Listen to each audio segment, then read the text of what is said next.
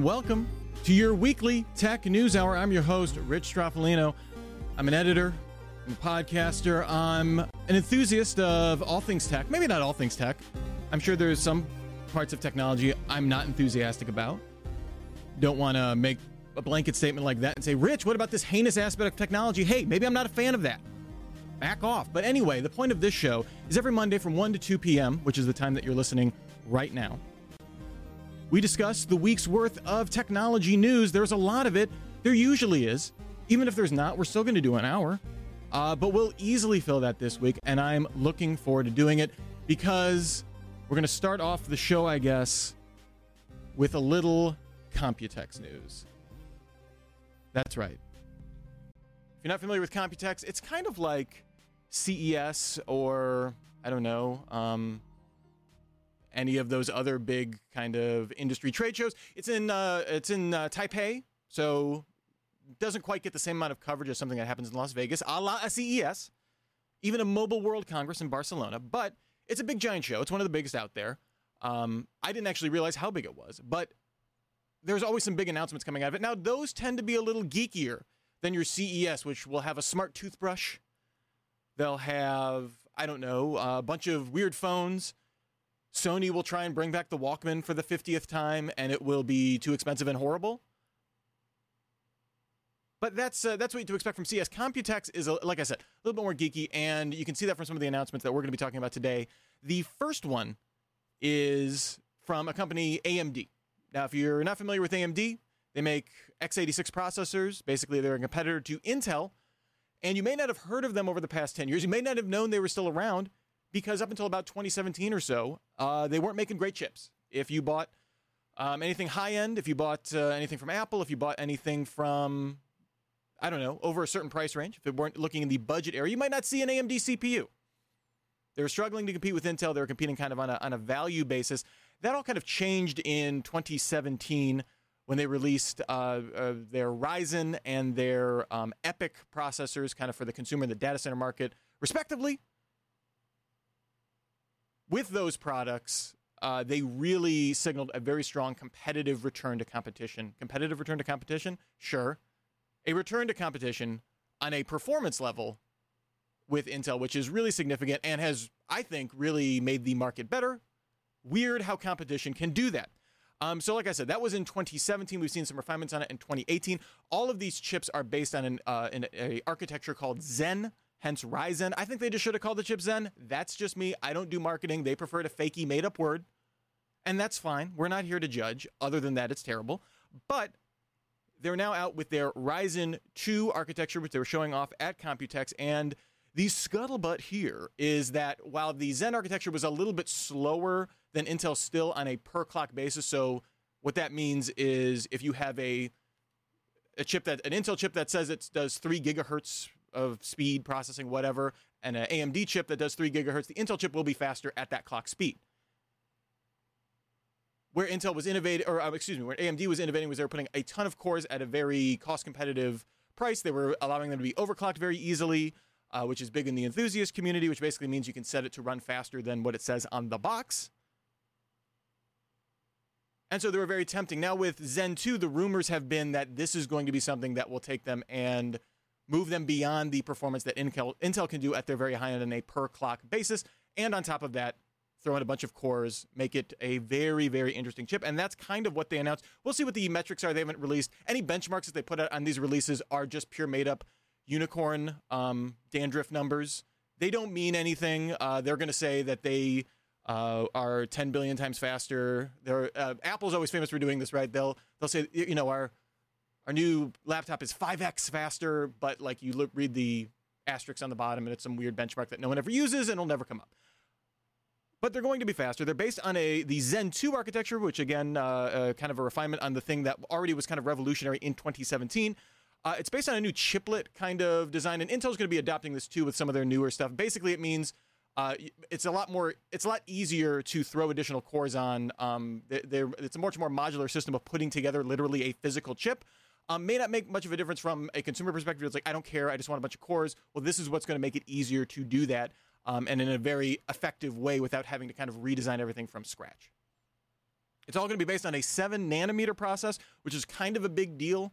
Nanometers, when you hear chip makers talk about nanometers, we talked about this a little bit, I think, last week. Basically, it just means how dense and how small components of a transistor on a chip are. So in general, to make a chip faster, you put in more transistors. It's a super simplified. That's kind of wrong. Don't talk to me. But the denser you can make the chip, generally the faster it will. The more instructions it can do per clock, and that's a good thing. And the smaller you can make those transistors on a given size chip, that means you can put more transistors. It's faster, yada, yada, yada.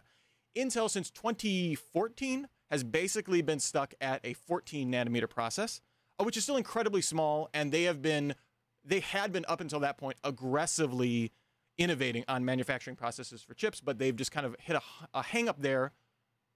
They had been planning to do 10-nanometer chips for like 2 years, and they just haven't been able to hit production volumes of those chips. I think there's one weird chip that you can buy in like one of those little tiny Intel mini PCs. They're called NUCs. You can buy one of those. That's cool. That's like the only chip out there that's 10 nanometers. They're just really starting to slowly roll those out. And then now AMD's kind of coming in and eating their lunch at 7 nanometers, which means they can make them more power efficient, faster at the same clock speeds, and even go up to higher clock speeds, which is really cool. They have a new flagship that's going to be out. It's called the Ryzen 9 3900X, which is a bunch of gobbledygook numbers for really fast. It has 12 cores, 24 threads, which is super dense on a consumer chip. It's only going to cost about half of what the flagship for Intel, or actually under half of what Intel's current kind of desktop flagship is. For basically what they are claiming to be the similar performance, which is pretty remarkable, and all in 105 watts kind of thermal envelope, which, again, if you follow CPUs on the high-end enthusiast side, those can get up to 140, 160 watts. So that's a relatively modest power usage by something that's so dense. 12 cores is just a ton to throw on a consumer level a consumer level chip. And so it's kind of a big deal. We'll see, again, where the benchmarks for this rollout, but really big deal. The other big thing that AMD announced at the show was kind of their new GPU architecture. They make GPUs and CPUs. Intel just makes CPUs and a whole bunch of other chips. They don't make GPUs, really. But AMD came out. They're going to be releasing the Radeon RX 5700s based on their new Navi architecture. It's faster. It's not nearly as important. I think AMD is much more content to be still a competitor, but still more of a cost competitive player compared to NVIDIA, which kind of always wants to have the performance crown for a variety of reasons. They're a pure play GPU company in a lot of ways, so that's kind of where they, their bread and butter. Whereas AMD has a little bit more diversification in terms of where their products are going. It gets complicated, actually, but that's just kind of my read on it, that they're happy to be in second place. But this is an important improvement. It's faster, uses less power, yada, yada, yada. You'll get more frames per second in all of your video games, and that's really cool. The other cool thing that they announced is, and with this new Ryzen Zen 2 stuff, there's a whole range of chips coming around. That's just the high end. They go all the way down to just regular quad-core chips, but they're super low, relatively low power for what you're getting. Going to be very cost competitive with what Intel's doing, put a lot of price pressure on them, and again, make for a competitive market, which is good if you are ever going to buy a computer, which a lot of us will do. Intel, of course, still owns a lot of supply chain things. They have really great relationships, or at least they have had historically good relationships with OEMs, people that make computers, Apple, HP, Dell, those kind of companies. AMD has been making some inroads, though, so we will see if they can get some design wins, get some more product out the door, so to speak, and see that in more and more people's hands, maybe change some ideas. It's just really remarkable for me to see this. Basically, like I said, from 2006, 2007 to 2017, they have not been able, on a technological front, even though they've been very innovative at times, in ways that Intel has not, just haven't been able to, at the end of the day, when someone says, all right, what's the best performance I can get for my dollar? Usually Intel had been coming out on top in that race, and now it seems very inverted with a Intel competitor that is looking very stale. Another interesting thing at Computex, NVIDIA announced a new branding mechanism, but it also signals some interesting technology. They're calling it RTX Studio. So RTX is the name of their latest Turing-based GPUs. They all kind of carry this RTX moniker, and basically what they're doing is coming up with a brand, much like Intel Centrino back in the day. You would see that sticker on it and you knew it meant, oh, it has Wi-Fi.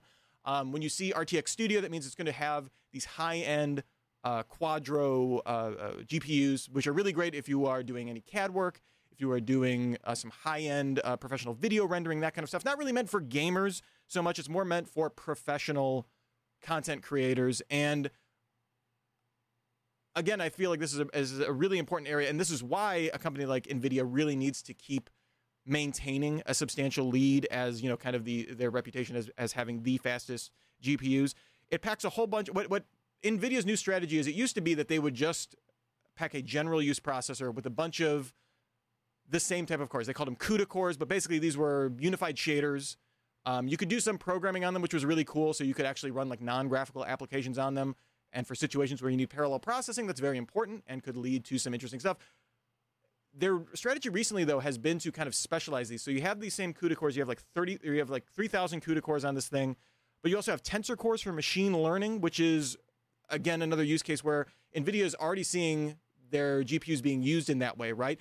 If you look at their earnings report, a lot of the big boom that they've had is one from crypto mining, but two from enterprises that are deploying fleets and fleets and fleets of NVIDIA GPUs in the data center because they're running all these machine learning workloads, and it just so happened that GPUs are really good at rendering those. Now they're coming up with specialized cores in their GPUs, in all their GPUs that they're selling, right? This is on the consumer and on the kind of the pro level chips that they're coming out with.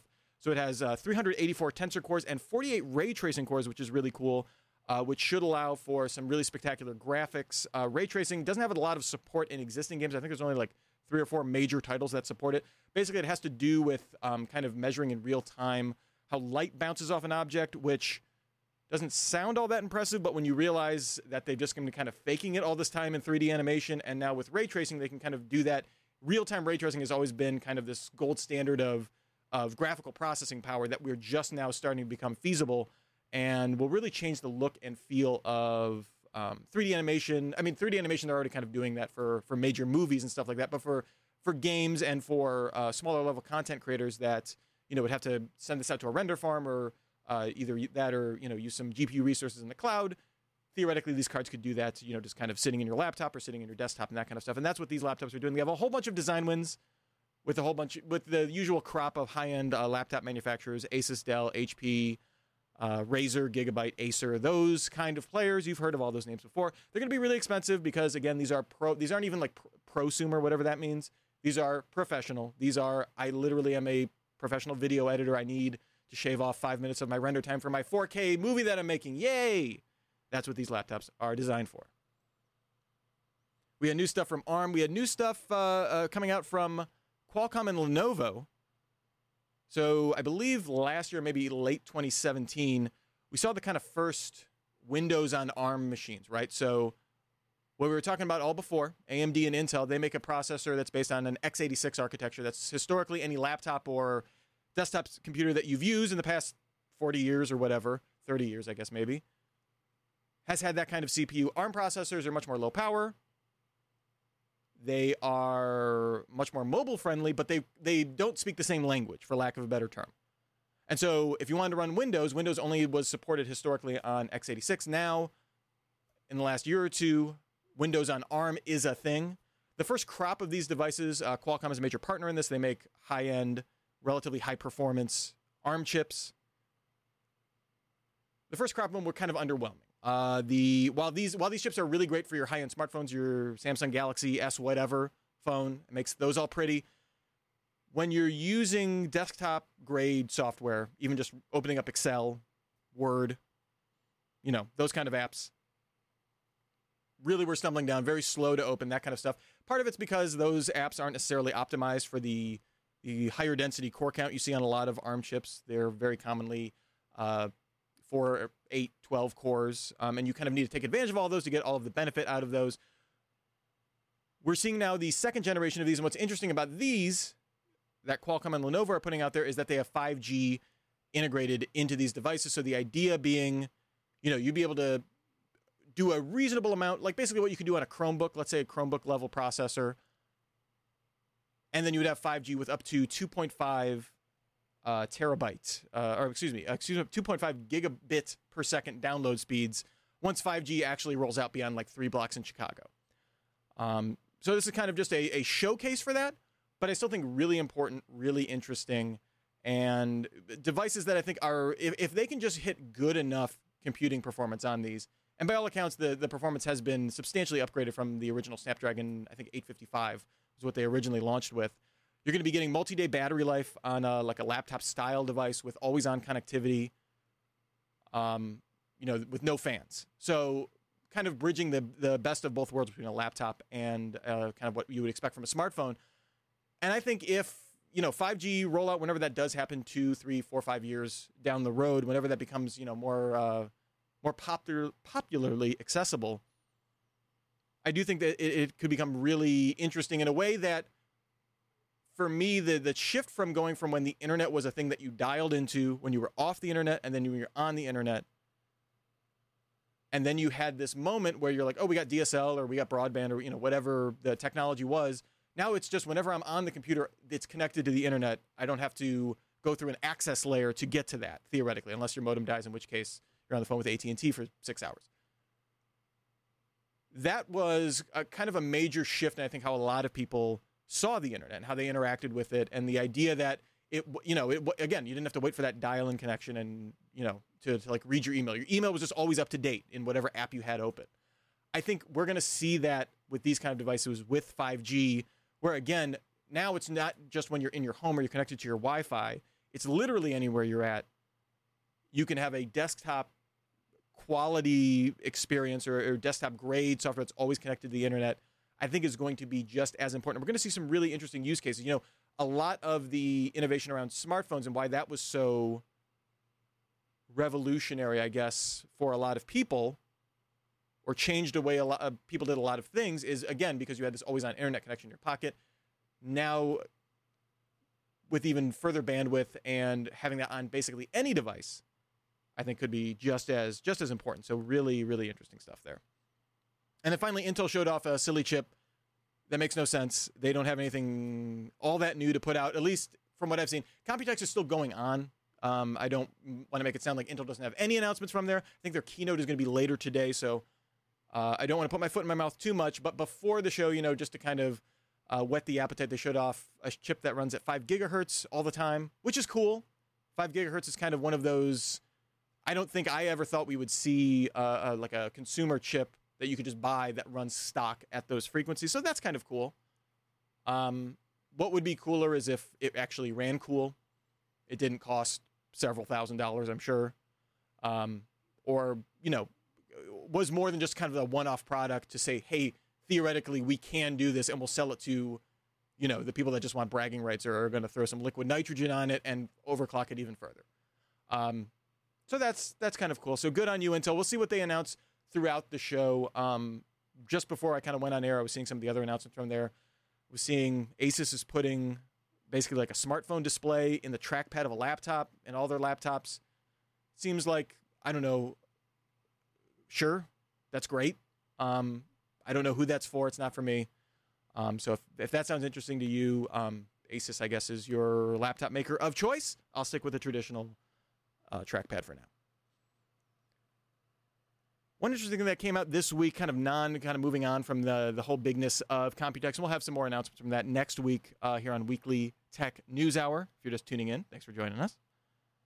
Another big thing that came out was a report from the United Nations Educational, Scientific, and Cultural Organization. Catchy name.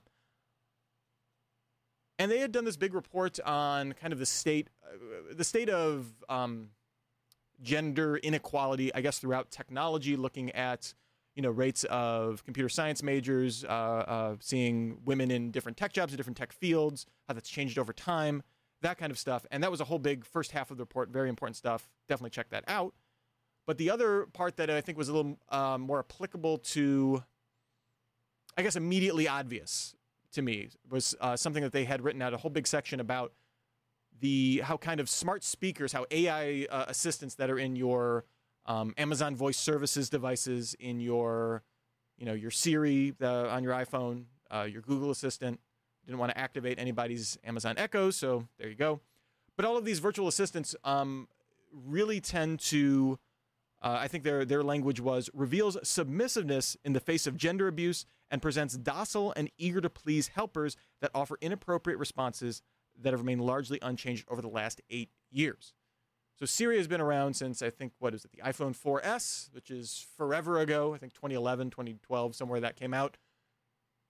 Kind of the big thing there, I remember when it first came out, was you could say, like, hey, Siri, where do I store a dead body? And it would give you, like, send you the nearest quarry or something like that, something, like, really weird.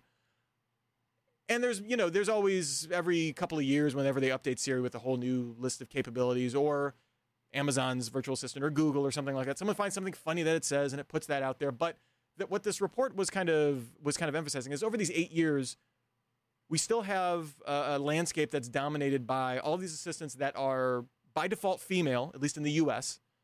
They said I believe it was in the UK and in some other, kind of former British colony markets, that sometimes some virtual assistants have a tendency to be more male. But in the US, the vast majority of them, Cortana, that's Microsoft's virtual assistant, all of them are female. And what was really disturbing to me was when faced with either, let's say, inappropriate responses or straight up sexual harassment, or comments that could be construed as sexual harassment if said to a human being, that these devices wouldn't say, hey, that's not cool, or just, light up and shut down as if, this is not worth my time or something like that. Some of the responses were kind of baffling and almost enabling. I think Cortana might have acquitted itself the best in that in some of the most heinous ones, all out swearing or, saying, calling it a slut or something like that. It would just prompt a web search, which it feels very passive aggressive to me. They're like, okay, fine. If you're going to talk bad about me, I'm just going to put this in your web history. And now if someone looks at that, you look like a jerk, I guess. I don't know. But most of them were pretty enabling. For example, Siri, in response to saying, you're a slut, says, I'd blush if I could. What I would rather say is like, hey, not cool. Grow up. You're a jerk. I know, again, not to that they should be, I don't know, combative. Again, these aren't real people, but enabling responses to these kind of things, even if it's just being silly. I think that was a big response. The big thing, I think the first thing you get when you get one of these virtual assistants, you tell it to shut up, right? Because it turns on when you shouldn't do it or something like that. I kind of don't do that anymore because then it's like, I don't know. I feel like, why am I being so aggressive against this inanimate object for no reason that I'm probably not using correctly?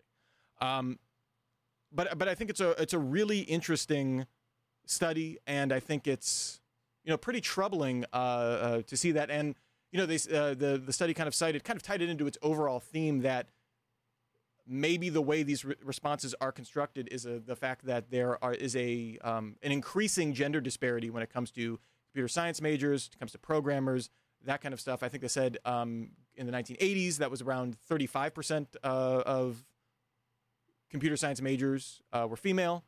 2019, that's gone down to under 20%. So, maybe it's just not having voices in the room when they're running through, what these responses are. Because in a lot of these are programmatic, right? These aren't, I'm searching the web and I'm pulling up, relevant search results. These are intentional statements from these companies and the engineers that work there. And I think that's it's a little troubling. I'm not going to lie. So definitely check that out.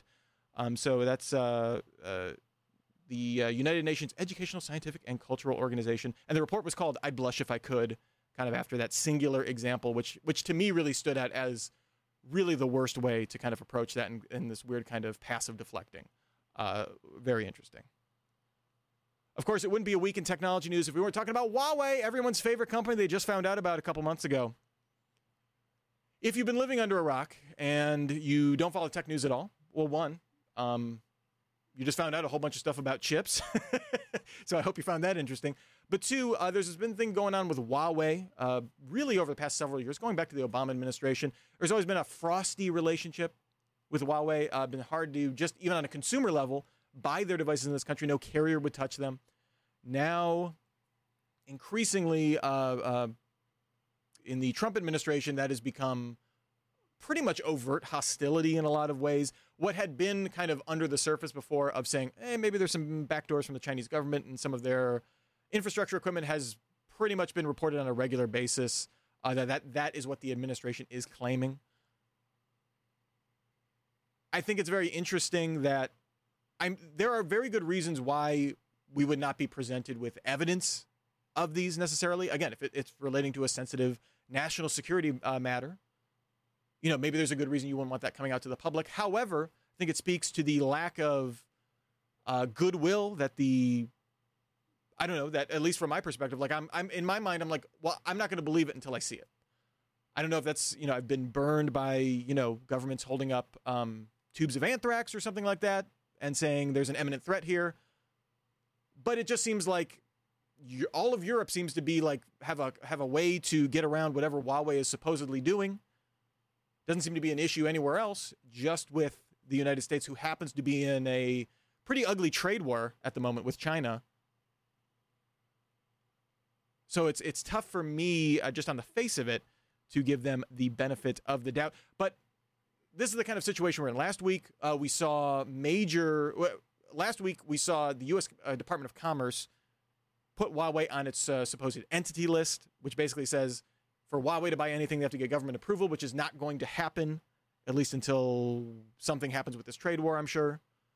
And so we had companies like, major companies like Intel, Broadcom, Qualcomm. We had Google coming out saying they're not going to support Android on Huawei phones going forward, or Google Play Services, which is kind of a core component of Android. Now we are seeing, we saw this past week, we saw ARM come out, the company, again, that designs all of the chips that go into basically every mobile device, come out and say, we're not going to be working, we're not going to be licensing our designs to Huawei going forward, because even though we're a UK-based company, we have enough US IP that basically it's a whole big thing, but they can't do business with Huawei anymore. So that's kind of a major blow to them. And now we're seeing standards bodies even come out and say we're either kicking Huawei out or we're suspending them, or Huawei saying we're taking our ball and we're going home. So we had the Wi-Fi Alliance, which comes up with all of the new standards for Wi-Fi. We had the SD Association, which comes up with standards for SD cards. Again, sounds like kind of minor. And then we had JEDEC, which comes up with semiconductor standards, which is a whole bunch of boring stuff, but basically the process of making chips, the standards of that, so you can kind of theoretically take a fabless design and take it to another factory that makes chips and be relatively easy to be able to transport that. Now, this isn't to say that Huawei can't use SD cards anymore, that Huawei can't have Wi-Fi on their devices anymore. These are open standards. Anybody can use them, but one of the benefits of being a big giant company, if you're an Intel or a Huawei or a Google or something like that, is you are part of these standards bodies, and then you can put your foot down and say, hey, I want the next SD card standard to look like this, to have this feature in that, to have whatever. Same thing with Wi-Fi. I think the Wi-Fi Alliance is a really big deal, especially since Huawei is a prominent networking company. To not have kind of a say in that is a really big deal. And JEDEC as well, because again, Huawei they license from ARM for a lot of their chip designs, but they also use, they're also a prominent chip maker themselves. So not having a say in that, again, even if this is resolved in a couple of years, if they are not granted immediate re-entry into these organizations, say when trade war situation lettens up or we get some kind of assurance from the U.S. government that nothing completely horrible is going to happen, they could have been left out of a generation of, a couple of years of important standards where it would be very beneficial for them to have a say in that. So that's kind of a long-term business problem for Huawei. And I don't know, a side effect that I wasn't expecting to see and I kind of thought about going forward. But I'm sure we're going to be seeing more of this as these tensions kind of raise. And then the other thing becomes kind of part and parcel with being named to this entity list where they can't buy from U.S. companies. Now, there's an executive order signed by President Trump that says to protect networks within the United States from foreign actors, basically. Huawei was not named in it, but the Commerce Department now has 150 days from when it was signed to basically name any companies that should be banned from selling stuff in the United States. Huawei is assuredly going to be on that list. I have no doubt that the Commerce Secretary, Wilbur Ross, will go ahead and do that. And so, I think obviously a lot of these companies are kind of making these moves, assuming that Huawei is going to be completely cut off from buying or selling anything in the United States, to or from the United States, going forward for a not insubstantial amount of time. So we'll see how that all shakes out. There was a little bit of good news. There was a temporary easing of some trade restrictions through August 19th. So basically, they dropped this hammer, and then a bunch of companies were like, hey, it'd be nice if we could still do a little business with Huawei. And so they've given them a brief window kind of before all these sanctions really hit home, kind of can get those last shipments off the pier, so to speak. So making it a little more business friendly, I guess, for lack of a better term. But in the long term, still a major problem for I think a lot of companies, not just Huawei. I mean, obviously Huawei has to scramble now to replace entire supply chain components. The good thing, I guess, from a Huawei perspective, not that I'm rooting for Huawei necessarily, is that from a consumer level, they had no business in the U.S. anyway, and that's kind of what's remarkable, right? If you look at kind of the smartphone market has really slowed down over the past year. We're seeing slowing growth in China, which had been the fastest growing market. India is kind of becoming a much more mature market. So you have these 2, billion plus people countries where they had seemingly been able to sell more and more and more phones every year, kind of slowing down. The U.S. is definitely a stable, a mature smartphone market. Europe, same thing. And Huawei had been one of the few companies that was seeing substantial growth, still seeing, double-digit growth every single quarter, without even having the U.S. as any kind of partner. We've seen some temporary suspensions now of some of Huawei's 5G handsets that are going to be coming out. We've seen Vodafone, we've seen EE in the UK. Those are 2 carriers in the UK, if you're not familiar, kind of saying, okay, we're going to pause pre-orders. They haven't said they're going to cancel any Huawei phones. They're not going to say they're not going to sell Huawei phones going forward, but kind of signaling, okay, we need to make sure that you can still make phones with all these restrictions now in place before we're going to actually let our customers, kind of give us money for them. That could be a major public relations black eye, I'm sure. But even still, Huawei's kind of been this exception to the rule of slowing smartphone sales. And now with all of these trade restrictions going on, we'll see if how that can possibly continue, at least in the short term. In other U.S. news, in other bristling policy news in technology, we talked about last week that FCC Chairman Ajit Pai, the only Ajit that I know, but he has a big mug. He's FCC chairman. Likes to send the tweets. Thinks he's a funny guy. He had said last week that he is probably going to recommend that the T-Mobile T-Mobile Sprint merger, it's a $26.5 billion merger. He's going to recommend that it goes through. That basically means how the FCC is composed is that there are 5 members, 3 of them from the party of the sitting president, generally 2 of them from the other party. So in this case, 3 Republicans, 2 Democrats.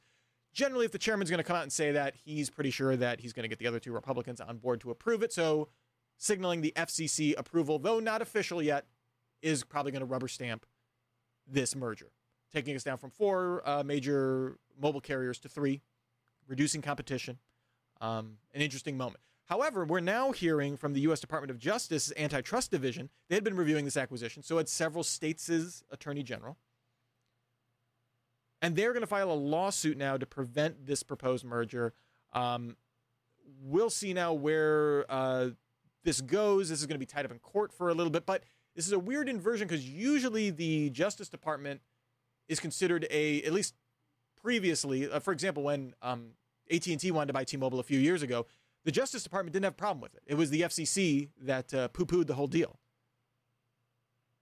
And I think it had been assumed that the FCC would be the harder hurdle over, antitrust concerns, considering that there are, again, it's not just 2 players, right? It's not just going from 2 to 1. It's going from 4 to 3, an oligopoly becoming more oligopolious, I guess. So it'll be interesting to see what is in the actual suit and how they refute that going forward. I just want to remind everybody, though, that I think Sprint is seen as the redheaded stepchild of the major carriers. Whenever you look at the, kind of the coverage maps or the speed rankings, they're not just 4th, they're like 4th by a mile. And so I think from a lot of perspectives, like, oh, great, maybe my Sprint service will get better if they get bought by T-Mobile. I guess the one thing I would say to that was not too long ago, probably less than 5 years ago, that same perception was held about T-Mobile.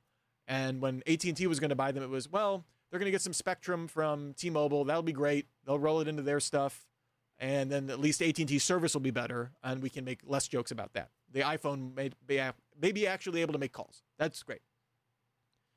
Turns out, though, when you don't get bought by AT&T and you have a bit of a pugnacious CEO in John Legere, T-Mobile CEO, they were able to turn themselves around, one from a public perception with their whole uncarrier thing, which a lot of that was PR, but some of that was some interesting actual business moves.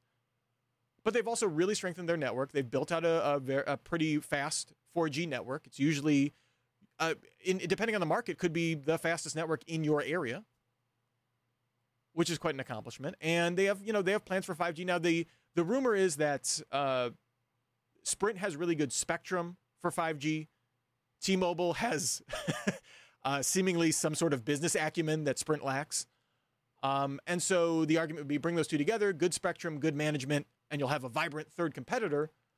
Other people saying, well, why don't you just hire new leadership for Sprint and keep it at 4, and then you have even more competition? Isn't that better? We'll see how it all shakes out. I guess my anti-establishment inclinations are to, say keep it at 4. 4 seem to kind of work well. You have my thing is the two semi-reliable expensive ones and the two semi-unreliable less expensive ones. Has that kind of always been the distinction between the two? But let them compete. But we'll see. U.S. Antitrust Division going to have that in court for quite some time. Speaking of people that have been in court for quite some time, interesting stuff from Apple this week. They're not at Computex. They don't go to any trade shows. Apple puts on their own events. If you're not familiar, they put out big press releases. They used to drop hints in them. Now I just think they just don't care. They just know people are going to show up and clap for whatever they announce. That's fine. I could use a little less internet cleverness from time to time. That's fine. But they updated their MacBook Pro line. It now comes with 8-core, 6-core CPUs up from max of a 6-core CPU. It's faster. It's more efficient. There was a whole big problem with the 15-inch MacBook Pros, the last kind of shift that they did where they put a processor in it that was so fast that it would overheat the chassis and then it would throttle down to where it was slower than a cheaper chip. I'm hoping that they've resolved that, but it's the same body. It's, to Apple's credit, they make very thin, very light machines. The problem is when it comes to dissipating heat, it actually helps if you have some metal in there to kind of absorb the heat and spread it out. When you have a thin, light chassis like that, it's harder to put fans in there. It's harder to literally just put metal on the processor to spread heat. So I don't know if there will be any throttling issues going forward. Early reports I've seen are no. But the bigger thing is, ever since Apple redesigned their keyboards in 2015 with the new MacBook, they came out with this very flat keyboard, very controversial if you're a keyboard enthusiast. They called it a butterfly switch. And, some people said they didn't like typing on it. Some people said it was fine, whatever. The issue with it was, though, they broke all the time. And Apple, it was such a problem that Apple put it in literally every laptop that they sell. They've gone through now, they're on their 4th, I think, revision of the butterfly keyboard mechanism. They've put in a little plastic membrane. They strengthened other components, yada, yada, yada. The big new thing with these new MacBooks is that they have a new, quote, material, which Apple is not stating what it is, that's supposed to make it break less. Also, they very quietly announced that these new ones are already enrolled in a keyboard repair program for when they inevitably break. You can take it in and get it fixed, and it won't cost you anything.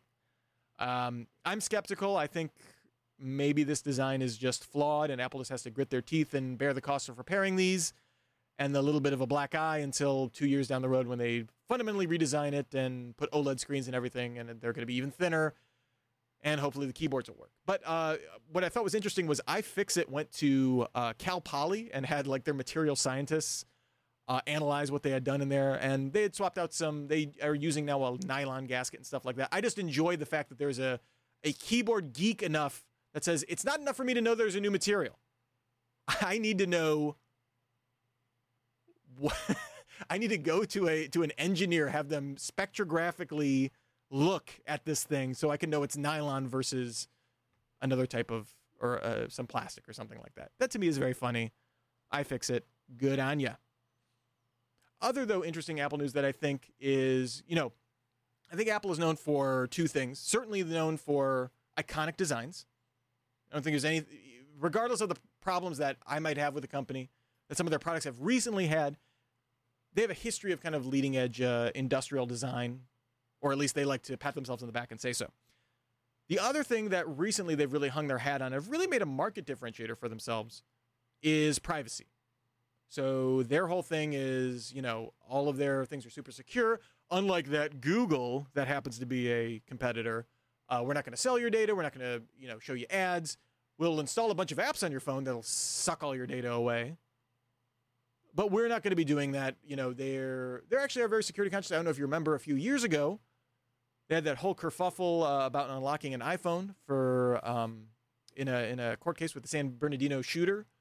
And Apple was saying, we it's not that we don't have the capability to break into that because we don't design our things to be broken into. There's this whole big thing of whether a court could compel Apple to design a system to defeat their own security measures, blah, blah, blah. But Apple likes to hang their hat on privacy, and they're taking this in a really interesting direction now with something they're calling privacy-preserving ad-click attribution.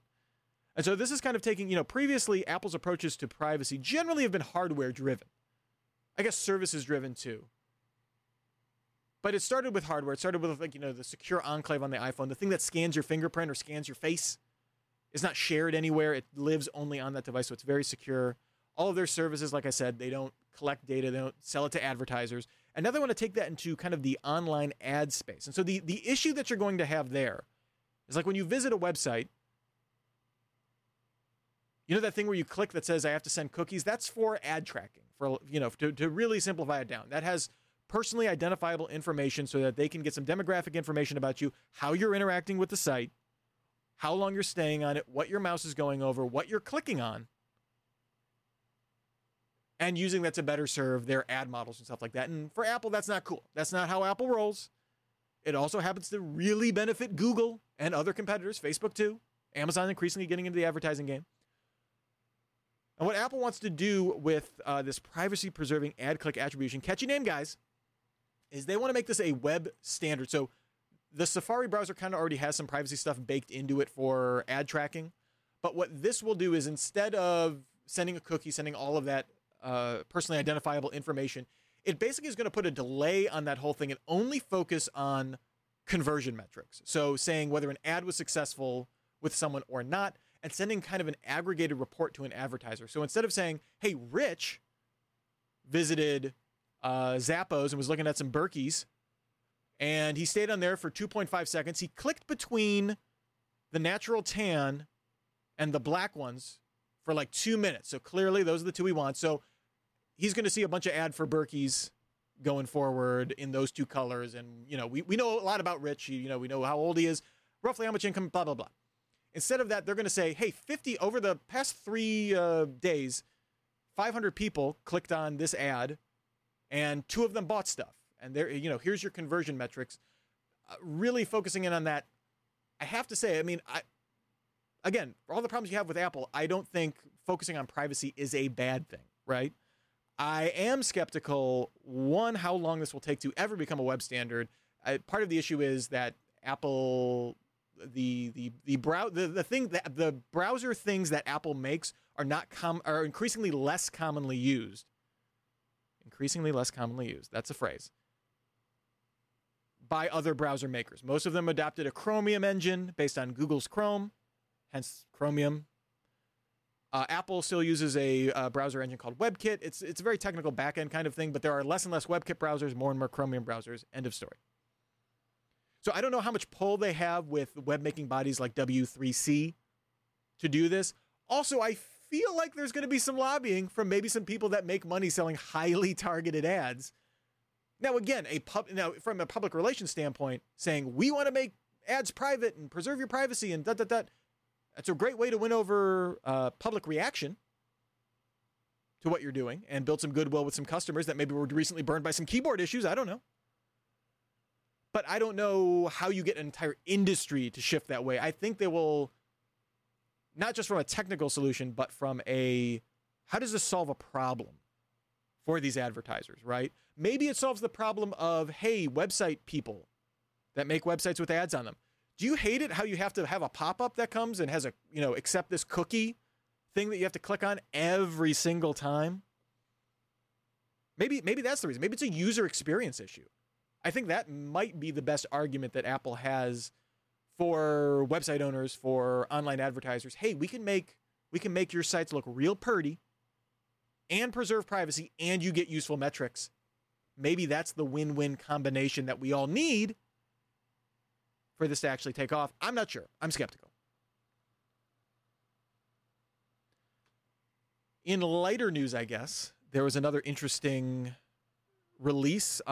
There is a software developer called Panic. You may not have heard of them, but you may have heard of a game they came out with. They didn't develop it, they published it. It was called Firewatch. It was this really weird, it's not really weird, it's a narrative video game where there's not like a lot of action. You're not shooting people with a gun. You're basically like this lonely dude talking to someone on a walkie-talkie while you're like going through the California wilderness, making sure nothing's on fire. Like, that's the game, but it's, from what I've seen, very evocative, very beautiful game, interesting story, emotionally gripping. But basically, they're a software developer generally for Macs, and like their biggest thing that they did was they published an FTP client. So like, what I'm trying to set up is Panic is not like a giant company or a giant entertainment company or anything like that. They're a pretty niche software developer now kind of getting into game publishing. But they recently announced that they're going to be coming out with a handheld device, a handheld game console, called the Playdate, and it's this adorable little thing.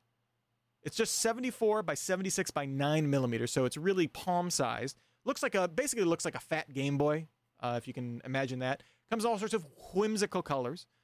But this whole thing is like, it's this very restricted gaming experience where instead of, playing Candy Crush on your phone or whatever the hot new game is, and it's, rendered in 4K and, there's all sorts of stuff where it's internet connected and you can do all this stuff where you're playing online. You're playing Fortnite. Heck, that's a console game on your phone.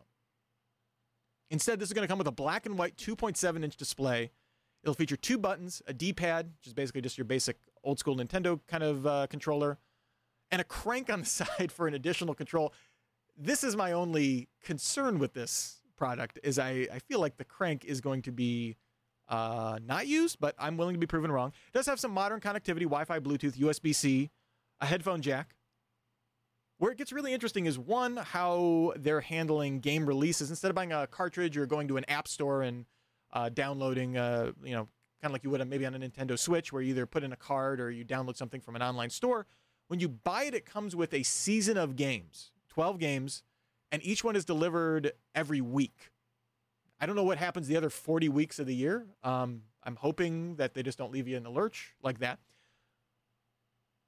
But an interesting way to deliver games, kind of focusing on the experience of just having this game for a week, and that's kind of the new hotness that you have to play, and kind of giving you time to explore that without inundating you with too many titles. They have some interesting, they haven't announced all the developers that they have working on it, but the debut game is called Crankin's Time Travel Adventure, which already has a great, weird Sega Genesis kind of feel for a name of a game. But it's developed by one of the developers of Katamari Damacy, which is definitely a cult classic of a video game with very unique dynamics and that kind of stuff. So, they're the whole the actual console itself was designed by a company called Teenage Engineering, which has a lot of hipster cred because they make cool synthesizers that look kind of like toys but are super functional and cool. So you have a hip software developer, they're talking to cool software devs, and they're kind of this culty, weird little company putting out this handheld console. I don't know. It's coming out later this year, it's going to ship in early 2020. You can pre-order it later this year. Cost is relatively low, about like half the price of a Switch or something like that. So an affordable, little tiny, limited game console. And that's really what struck me about this is this idea of, because we can do anything, sometimes that can be creatively stifling, right? Because there are very few technical limitations. Whether you're developing for a console, you're developing for a phone, what have you. These devices are just so capable that a lot of times what you're doing is copying kind of what works. I mean, how many Fortnite clones are there, or, whatever. Candy Crush clones. Remember that game with the flying turtle? I forget what it was called. There were like 9 billion clones of it. Anyway, and presenting the super limited kind of even almost locked down interface that says, okay, listen, you're only going to have this black and white screen. It probably is relatively low resolution, and you just have these dynamics, and this is what you have to work with. I don't know. If you get the right developers, that could be a very, very interesting device.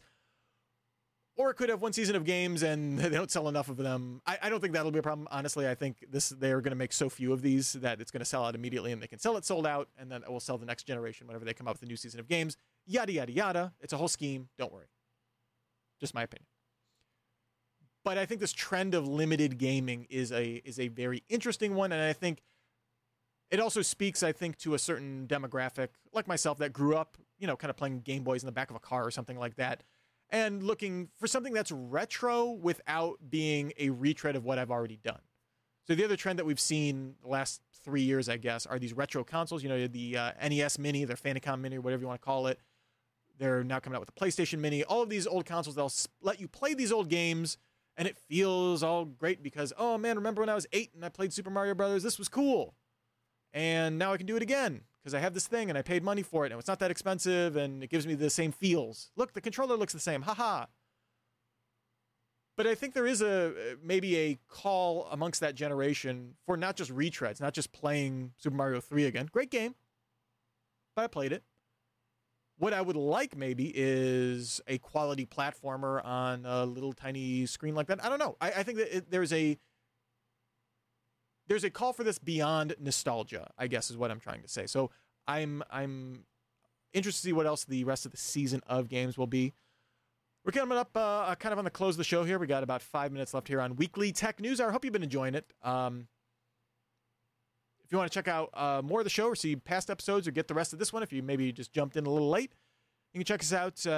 weeklytechnewshour.tumblr.com is where you can find all our episodes. Subscribe to the podcast feed there. We post all these up relatively soon right after the show.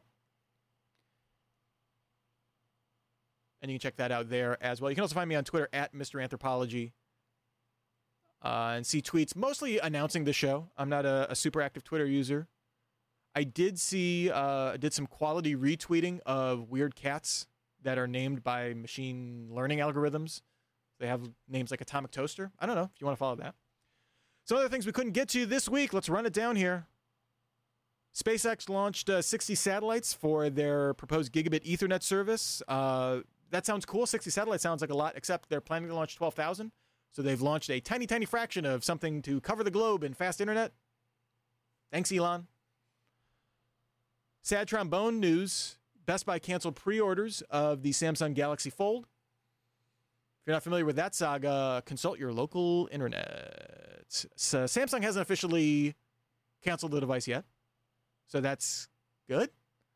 But not encouraging that the biggest electronics retailer in the U.S. Said, nah, pass. Facebook's developing a cryptocurrency. How can we get closer to the dystopia? Oh, I don't know. Facebook's making a currency. Supposedly, this is mostly going to be to smooth sending money internationally, which, as you know, having 2 billion users across the globe, aka, 1 in every 3 people or something ridiculous like that, probably is in Facebook's long-term business interest. But I can't help be depressed by most things that Facebook announces, this included. Rotten Tomatoes updated how they do user reviews. Now, they haven't changed how they do their critical reviews. This is, when you see something's fresh or certified rotten or whatever. But they have user reviews. What people were doing was, if they didn't like a movie, if you saw a movie and you're like, I don't like that. It's a remake of a movie I liked as a kid. And you go and you give it a bad review, you didn't even see it, whatever.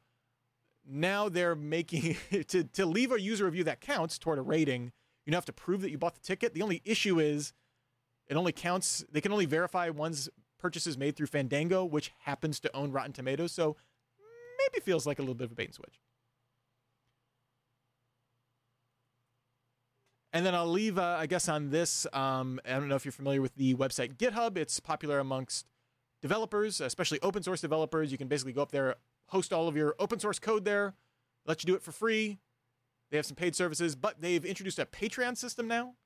So you can If you like a developer, you can sign up to give them money every month or every contribution or something like that. And a lot of people are upset about it because it kind of disrupts some of the dynamics of, kind of the spirit of open source software is I'm doing this to help out this project, or I'm doing this and then I'm going to sell services on top of it or something like that.